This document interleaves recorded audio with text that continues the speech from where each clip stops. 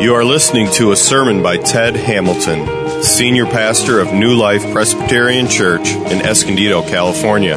For more information about New Life, visit us online at newlifepca.com. That's NEWLIFEPCA.com. Okay, we are continuing on today in our series through the book of Acts. The series we've titled First Century Lessons for the 21st Century. And to prepare to come to the Lord's table today, we're going to read a passage from Acts chapter 5, Acts 5:27 to 42. Before we do that, let me give you a little context because in the interest of time, I've skipped a little, so I'll bring you up to speed. As this fledgling Christian movement has gained traction in Jerusalem, it has been, of course, expanding dramatically. And as a result, the religious establishment, partly driven by jealousy, arrests all of the apostles, not just Peter and John this time, but all the apostles, and locks them in the public prison in Jerusalem, which was a very public act of shaming.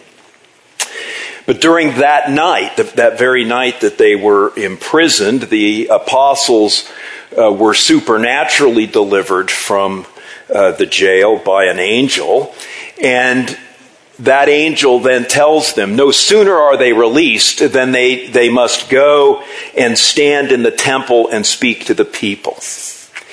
And they waste no time doing that. At daybreak, the apostles are in the temple standing, speaking to the people about the gospel. In the meantime, same morning, the Sanhedrin convenes a meeting for a hearing about the apostles, and the apostles are called to appear and instructed to be brought to the Sanhedrin to appear at this hearing. And that begins sort of a chain of embarrassing events for the Sanhedrin. They go to get the prisoners, and they find that the jail is locked. The guards are in place, but the prisoners are gone. And while they're scratching their heads about that, some messengers run into the Sanhedrin and say, "We know where they are. They're in the temple preaching." And so the Sanhedrin orders them to be brought. They are not rearrested. They're brought in gently. They're actually afraid of the people at this point. But they are brought, all the apostles are brought to the Sanhedrin. And that's where we pick up the story in Acts 5, starting at verse 27 and reading through verse 42. It's printed for you in the bulletin if you don't have your Bible with you. And I'll have you stay seated again because these narrative readings are longer. This is God's word. And when they had brought them, they set them before the council, and the high priest questioned them, saying, "We strictly charged you not to teach in this name. Yet here you have filled Jerusalem with your teaching, and you intend to bring this man's blood upon us." But Peter and the apostles answered, "We must obey God rather than men. The God of our fathers raised Jesus, whom you killed by hanging him on a tree. God exalted him at his right hand as leader and savior to give repentance to Israel and forgiveness of sins. And we are witnesses to these things. And so is the Holy Spirit, whom God has given to those who obey him." When they heard this, they were enraged and wanted to kill them. But a Pharisee in the council named Gamaliel, a teacher of the law, held in honor by all the people, stood up and gave orders to put the men outside for a little while. And he said to them, "Men of Israel, take care what you are about to do with these men. For before these days, Theudas rose up, claiming to be somebody, and a number of men, about 400, joined him. He was killed, and all who followed him were dispersed and came to nothing. After him, Judas the Galilean rose up in the days of the census and drew away some of the people after him. He too perished, and all who followed him were scattered. So in the present case, I tell you, keep away from these men and let them alone. For if this plan or this undertaking is of man, it will fail. But if it is of God, you will not be able to overthrow them. You might even be found opposing God. So they took his advice, and when they had called in the apostles, they beat them and charged them not to speak in the name of Jesus and let them go. Then they left the presence of the council, rejoicing that they were counted worthy to suffer dishonor for the name. And every day in the temple and from house to house, they did not cease teaching and preaching that the Christ is Jesus. This is God's inerrant and infallible word to us today. Let's pray as we get into it. Living God, help us hear your word today that we may understand it, and that understanding it we may believe it, and that believing it we may follow it in all faithfulness and obedience to you, seeking your honor and your glory in all that we do, through Jesus our Lord and Savior. Amen. Well, this has to be a shorter communion sermon. Can't dive into everything here, so I'm going to do three things, okay? First, we're going to just mention briefly some, what I'm calling miscellaneous but important lessons that come out of this event. And then, second, we're going to focus on the apostles' message. We've heard it before already. This isn't new, but it's important. And then third, we're going to unpack the mettle of the apostles. And by that I mean M-E-T-T-L-E. Their bravery, their boldness, their willingness to take risk and face danger, and their surprising ability to have joy in the midst of very real suffering. I want those things. I want to be more courageous. I want to be more bold. I want to be willing to face risk, and I want to have joy in the midst of suffering. And I suspect you do too. So we'll learn a lot about that here.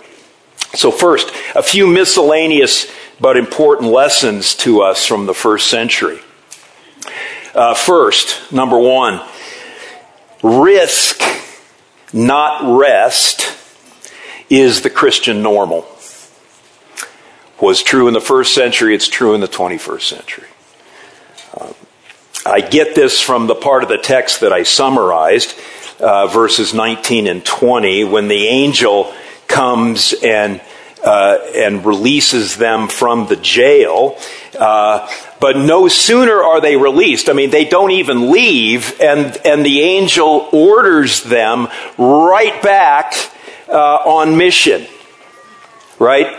Go and stand in the temple, and he says, speak all the words of this life, meaning the life of Jesus.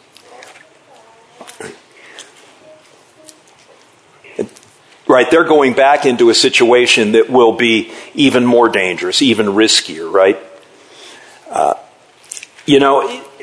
I read that and I realize again, the truthfulness of what we talked about, I think last week, when I said, one of our idols, especially in the American church, is comfort, safety. We tend to think that comfort, safety, the lack of danger, is what's normal. But that's not true for Christians. But boy, I've imbibed that. And I put myself in the disciples' place. Had I been thrown in prison and subjected to that sort of public humiliation. and then released, right? My immediate temptation would be to, pull back, right? Retreat into safety and comfort. After all, I've deserved it. I've just been in prison. Right? Time for a break. But not for the apostles, right? There's no pullback in God's kingdom. I've released you, the angel says, because you're on mission. You're deployed. Now go and speak and stand and speak in the temple. And boy, they did. They did it immediately. Daybreak. They were there. So it's a reminder that risk, not rest, is our normal as followers of Jesus. We are people on mission, and it's sometimes easy for us to forget that. It certainly is for me. Lesson number 2. There are both human and spiritual forces at work against Jesus and against his people. You. Again, this is true in the first century, and it's true in the 21st century. We're told that the opponents of the gospel here, who were the religious and political leaders in Jerusalem, were jealous. Now, that's a human dynamic, right? And I get it. That's understandable. The apostles were getting all the attention. The Christian movement had all the buzz, right? They had the religious buzz, but they lost it, right? The religious leaders had lost it. The church was getting all the buzz now. So they're jealous. There's some professional jealousy there. But that doesn't begin to explain really their reaction to the apostles and to their message, right? Did you notice that the religious and political leaders, when they confront the apostles, they're so upset at this that they can't even mention Jesus' name, right? Didn't we instruct you not to preach in that name? That name? They won't say Jesus. Also, were you as surprised as I was? I mean, it's a little, we didn't read it, but it's right there where we picked up the story. The disciples get, supernaturally released. They're in the temple preaching, and nobody asks how they got out. Right? If I'm a member of the Sanhedrin, and I've just been embarrassed. I've called for the prisoners to be brought forth. They're not to be found. Messenger runs in, says, "We know where they are. They're in the temple." Wouldn't you say, how did they get out of the jail? But not one person is recorded to have asked that question.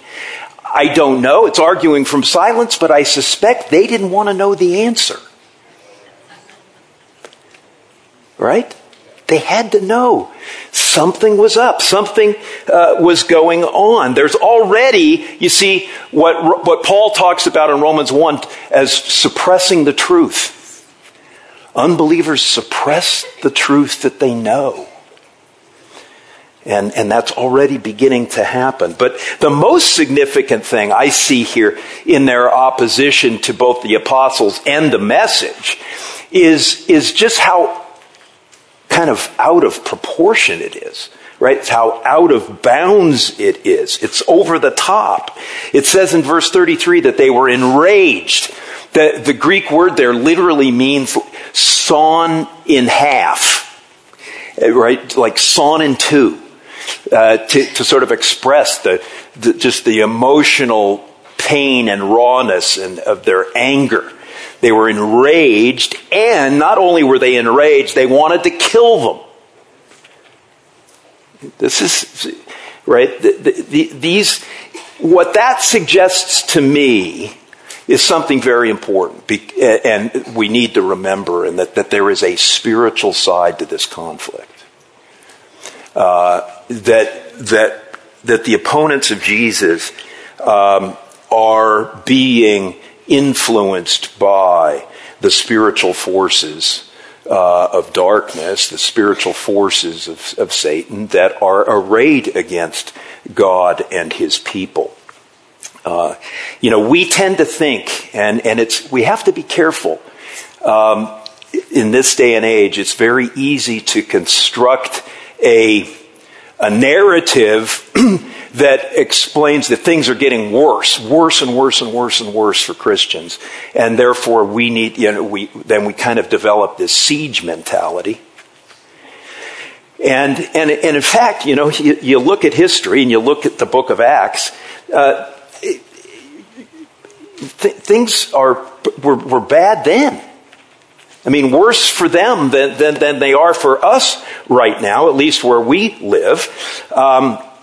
We need to remember that Christianity has always been and will always be opposed. It's been opposed since the fall in the Garden of Eden, when the seed of the woman was set against the seed of the serpent, and that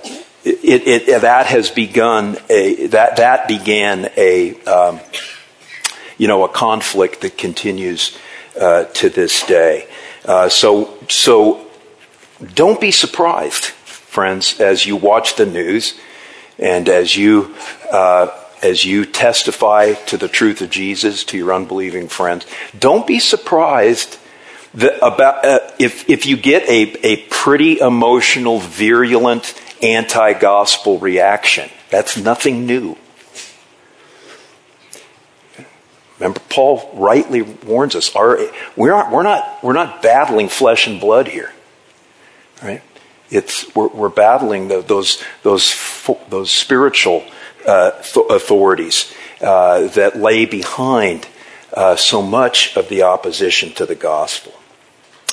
Okay, that's lesson 2. The final third miscellaneous little lesson here in our own Dr. Dennis Johnson's words. I'm quoting from his Acts commentary. The vitality and the growth of the church is itself testimony of the fact that Jesus is not the dead leader of a failed movement. And right, he gets that, of course, from what Gamaliel said. That name, Gamaliel, might be familiar to you. He was, we'll learn later on in Acts, he was Saul of Tarsus's mentor, his teacher. And of course, Saul of Tarsus goes on to become the Apostle Paul. It would not be surprising at all if Saul of Tarsus, soon to be Paul the Apostle, was at this Sanhedrin meeting because he was a disciple of Gamaliel. It may be that he's Luke's source for what happened in this council meeting. But Gamaliel was a revered rabbi. He was and known for his wisdom, and he was wise here, wasn't he? Right? He points them to history. Points to other failed messianic movements. He cites 2 of them, which are attested in history outside of the Bible. And there were others as well. And all of them failed, right? Typically brought down in a vicious way by Rome. The messianic leader was viciously brought down as a warning to the people, and all of those messianic movements then just broke apart and failed. And he said, "Look, right? If this is just like those, then we really don't have to do anything. This will fall apart on its own accord.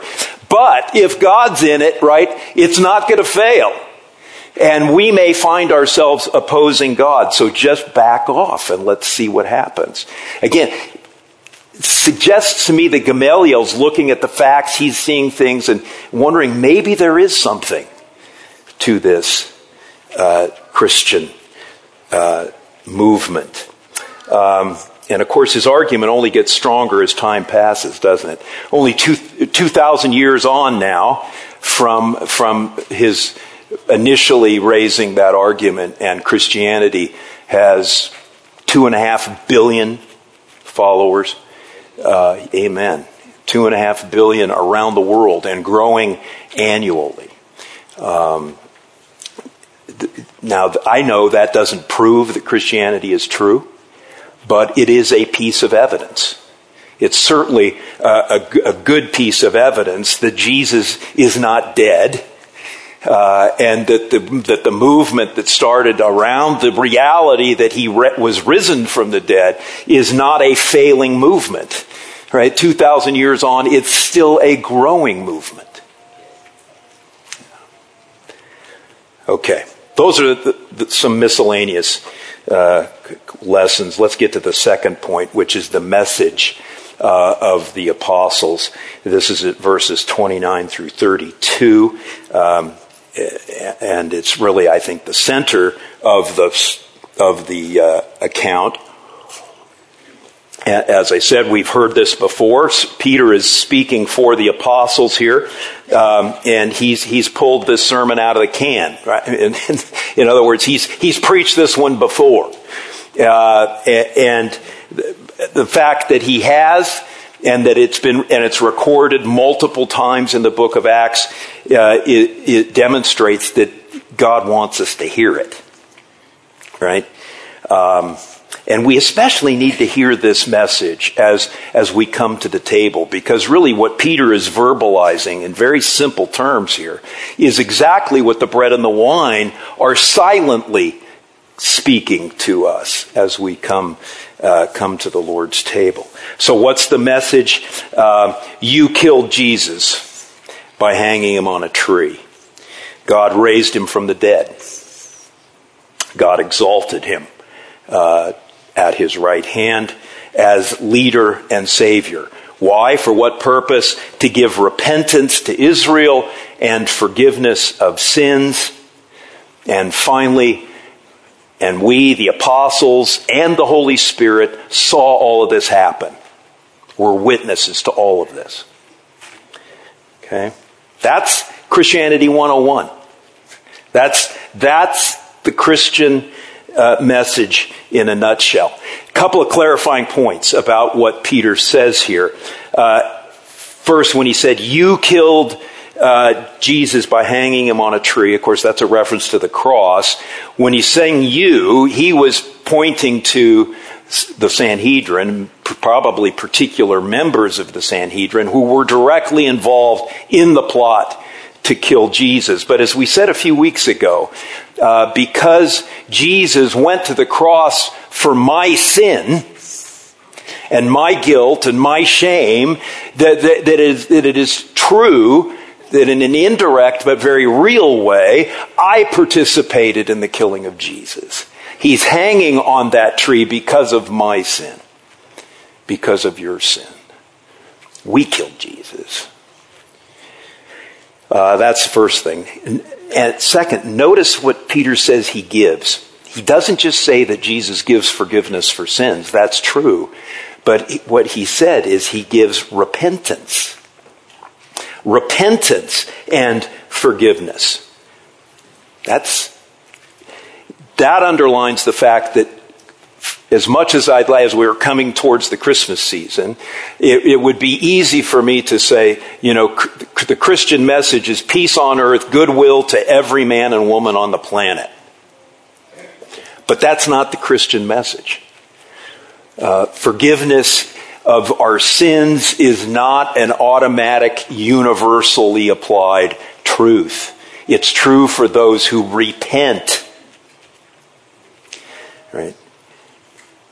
Which means that repent, the Greek word that we translate repent, literally means to change your mind. To change your mind about Jesus, to go from one who doesn't really give Jesus much thought to acknowledging Jesus as Lord and Savior. To go from a person who is decided to follow his dreams and instead decide to follow Jesus and pursue Jesus' dreams, Jesus' desires. But that repentance, Peter is saying, even repentance is a gift from God. It again underlines how comprehensive the salvation is that we receive here, right? We need to repent to receive forgiveness. Without repentance, none of us would receive forgiveness. But if we don't get the gift of repentance, none of us would be able to repent. Our hearts don't naturally do that. So now you may be sitting there going, I wonder if I've received the gift of repentance. Well, let me ask you, have you repented? And repentance is not just a one-time thing when you walk down the aisle at a Billy Graham event. Repentance is, as Martin Luther reminded us, something we must do daily as we become increasingly aware as followers of Jesus that no matter how much we are sanctified, no matter how much we grow in the faith, there's still that gulf between us and God. We still don't love Him with all our hearts and love our neighbors as ourselves. Repentance is a lifestyle, right? If you're doing that, you've received the gift of repentance, and you have received forgiveness for your sins. Celebrate that. Celebrate that when you come to the table. All your sins, past, present, and future, are under the blood of Jesus. They will never be held against you. Maybe you're here and you would not identify as a Christian, but you're sensing a call to repent. You're sensing that Jesus is calling you to change your mind, turn toward Him, follow Him, trust Him, obey Him. Act on that call. And you will receive not only repentance, right, but you'll receive forgiveness for your sins. And last point, by the way, Peter said that this repentance is for Israel. Did you notice that? Repentance for Israel and forgiveness of sins. Now this doctrine will get developed more as we move through Acts and into Paul's letters, but the point, the bottom line is it is for Israel, and by God's grace we've been grafted into Israel, right? By His mercy we who most of us now, Gentile Christians, have been spliced into the trunk that is the tree of Israel. So that by God's mercy and God's grace, the promises to Israel are now promises to us as well. Right? Israel's story becomes our story. Israel's history is our history. Israel's destiny is our destiny. Okay, third and final point. That was the message. Now let's look at the mettle. The courage of the disciples. Their boldness, their willingness to take risks. Not to retreat into safety and comfort. This amazing ability to rejoice in the midst of suffering. And by the way, they really did suffer. It is interesting, right, that they take Gamaliel's advice, but they had to get their licks in, didn't they? Okay, yeah, Gamaliel, it's a good idea. We'll let him go. We won't bother. We'll kind of let him go. But we're going to beat him first. Right? The word here is the word that is used for flogging. It almost certainly means the 39 lashes. 39. With that short whip that contains pieces of pottery and bone and metal that tears your back apart. You know why they stop at 39? Because 40 was deemed capital punishment. These people were beaten, these apostles were beaten within an inch of their lives. Right? This wasn't a wrist slap. And they probably had to be carried out of there. Clothes stuck to their backs with blood. This was an ugly, deadly event. And yet they rejoiced. And at that dishonor, and of course it was dishonoring because you were stripped, tied to a stake, and then beaten, and of course you would involuntarily scream and things. It was a shaming thing. And yet they regarded that dishonor as being a high honor, to be able to go through what Jesus went through. Well, how do they do it? Where does that come from? Well, the secret is in the message that Peter gave in verse 32 when he said, "We are witnesses to these things." We're witnesses to these things. See, they actually saw Jesus live. They saw Jesus executed. They saw Jesus raised from the dead. They watched Jesus ascend to heaven to take his place at the right hand of God. But they didn't just see these things, friends, like we watch the news. They're just some kind of neutral facts out there, sort of free-floating facts. No, do you see what Peter calls Jesus here in verse 31? He says, it's an odd kind of pairing. You don't see it much. Leader and Savior. Leader and Savior. Probably you've heard Lord and Savior, but leader and Savior. The word translated leader there is a rare Greek word. It's literally arch-ego. It's archegon. And it's used only 4 times in the New Testament. Twice in Acts, twice in the book of Hebrews. Every time it's used, it refers to Jesus. And it is a notoriously hard word to translate. Leader doesn't really do it justice. Better is captain or prince or even author. You sense that this is not an easy word. The best word probably is champion. Champion or hero. And one of the reasons I say that is because these 2 titles, leader and savior, were given to someone that was well known in the Greco-Roman world. His name was Hercules. Hercules. And he was celebrated as champion and savior. Hero and savior. Hercules, man, if anybody's a hero or a champion, it was Hercules, right? It's very interesting that here Peter, under the influence of the Holy Spirit, is taking these titles given to Hercules and giving them to Jesus. Right? Point here, right, is that the apostles didn't just witness Jesus living, dying, rising, and being exalted. They witnessed Jesus doing those things as their champion. Right? As their best representative fighting their battle, with the outcome of the battle totally in that champion's hands. Right? Remember, you've probably heard enough about ancient Near Eastern warfare that this is sometimes how military engagements were settled, right? 2 armies facing off against one another.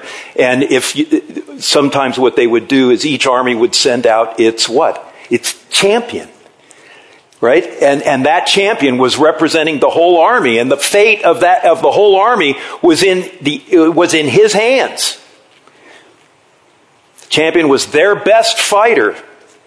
Right? That was what Goliath was for the Philistines when they faced Israel.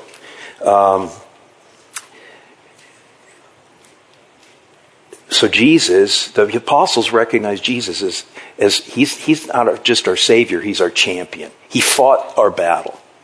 The outcome was solely in his hands, and he won. Right? Now, and Jesus won that battle, but not like we tend to think of champions as winning. Right?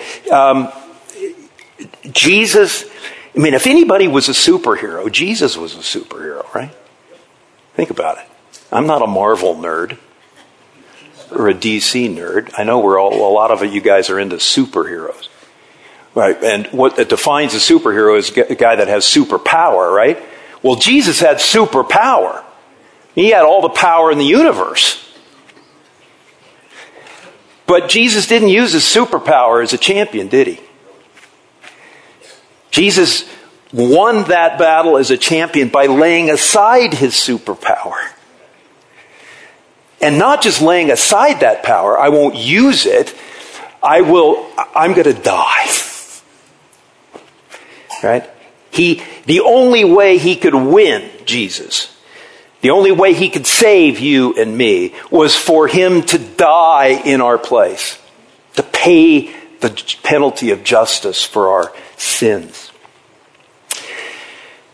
In the 2008 movie Gran Torino, Clint Eastwood plays Walt Kowalski, a foul-mouthed, and I underline foul-mouthed. Okay? If you guys are going out and renting Gran Torino. Foul-mouthed, offensive, racist, widower, and cranky old tough guy, who he lives by himself. He's uncharacteristically befriends some Asian neighbors. He's prejudiced against all foreigners, but he uncharacteristically makes friends, in part because these Asian neighbors are being subjected to violence from Asian gangs, a systemic Asian gang in their community. And Walt kind of comes along as a protector, and throughout the movie, he's doing these typical hero-like, tough Clint Eastwood things, right? It's like giving you the cold stare, snarling, cussing you out, punching you out, right? He was the typical Clint Eastwood champion. And you expect, as the movie's going on, that he's going to be the champion who, in typical Clint Eastwood style, is going to destroy the gang members who are endangering his friends. But that's not what happens, because what Walt realizes in the end is the only way to break the back of this systemic gang violence, which has just rooted its way into his community, is for that gang violence to be spent on him. To let all of the violence get focused on him and let him extinguish that gang violence in his own body. And so that's what happens. He plans it, secretly plans it, and ultimately puts himself in a position where the gang members kill him. Exactly what he wanted to have happen. And it is in that voluntary substitutionary death that the gang is destroyed. Because in killing Walt Kowalski, the justice is served, and the police come in, and the gangs are rounded up and broken up, and the community and Walt's friends enjoy freedom from this threat of this gang violence. Walt was a champion by dying, right? And of course, that's exactly the kind of champion Jesus is. Let me quote one of my favorite verses, Hebrews 12:1-2. Right? Therefore, since we are surrounded by so great a cloud of witnesses, let us lay aside every weight and the sin which clings so closely, and let us run with endurance the race that is set before us. How? Looking to Jesus, the archegon, the champion and perfecter of our faith, who for the joy set before him endured the cross, despising the shame, and is seated at the right hand of the throne of God. Amen. What gave the disciples the boldness, their boldness, their willingness to risk, their courage, their joy in the midst of their suffering, their ability to regard dishonor for Jesus as high honor, was the fact that they saw their champion live and die for them. They knew that they were the joy that was set before Jesus as he endured the cross.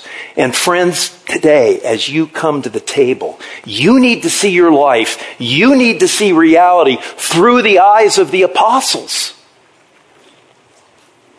In the bread and the wine, friends, see your champion. Your best representative. The one who fought your battle and won. To know you are his joy. You are the reason he endured the cross. And because he did, you are his forgiven, loved, and accepted child. Friends, as you see that, as we see that, as we come to the table, we're going to be bold. That will make us bold. That will make us willing to take risks and to not pull back, to consider any dishonor we receive as Christians as an honor, as people who follow Jesus, knowing what he went through for us as our champion. Amen. Okay, let's pray as we go to the table. Father, we are coming now to your table in obedience to your commands. And so we pray that your Spirit would be here and use the bread and the wine to strengthen our faith, to communicate with us, to, by your Spirit, commune with us and give us newfound courage and boldness and a willingness, Lord, to behave in a way that allows us to confront the risk of being your follower rather than to run from it. We pray in Jesus' name. Amen. You've been listening to Ted Hamilton, Senior Pastor of New Life Presbyterian Church, Escondido. Please visit us in Escondido, California, or online at newlifepca.com. New Life Presbyterian Church Escondido reserves all copyrights as applicable by law. Thank you for listening.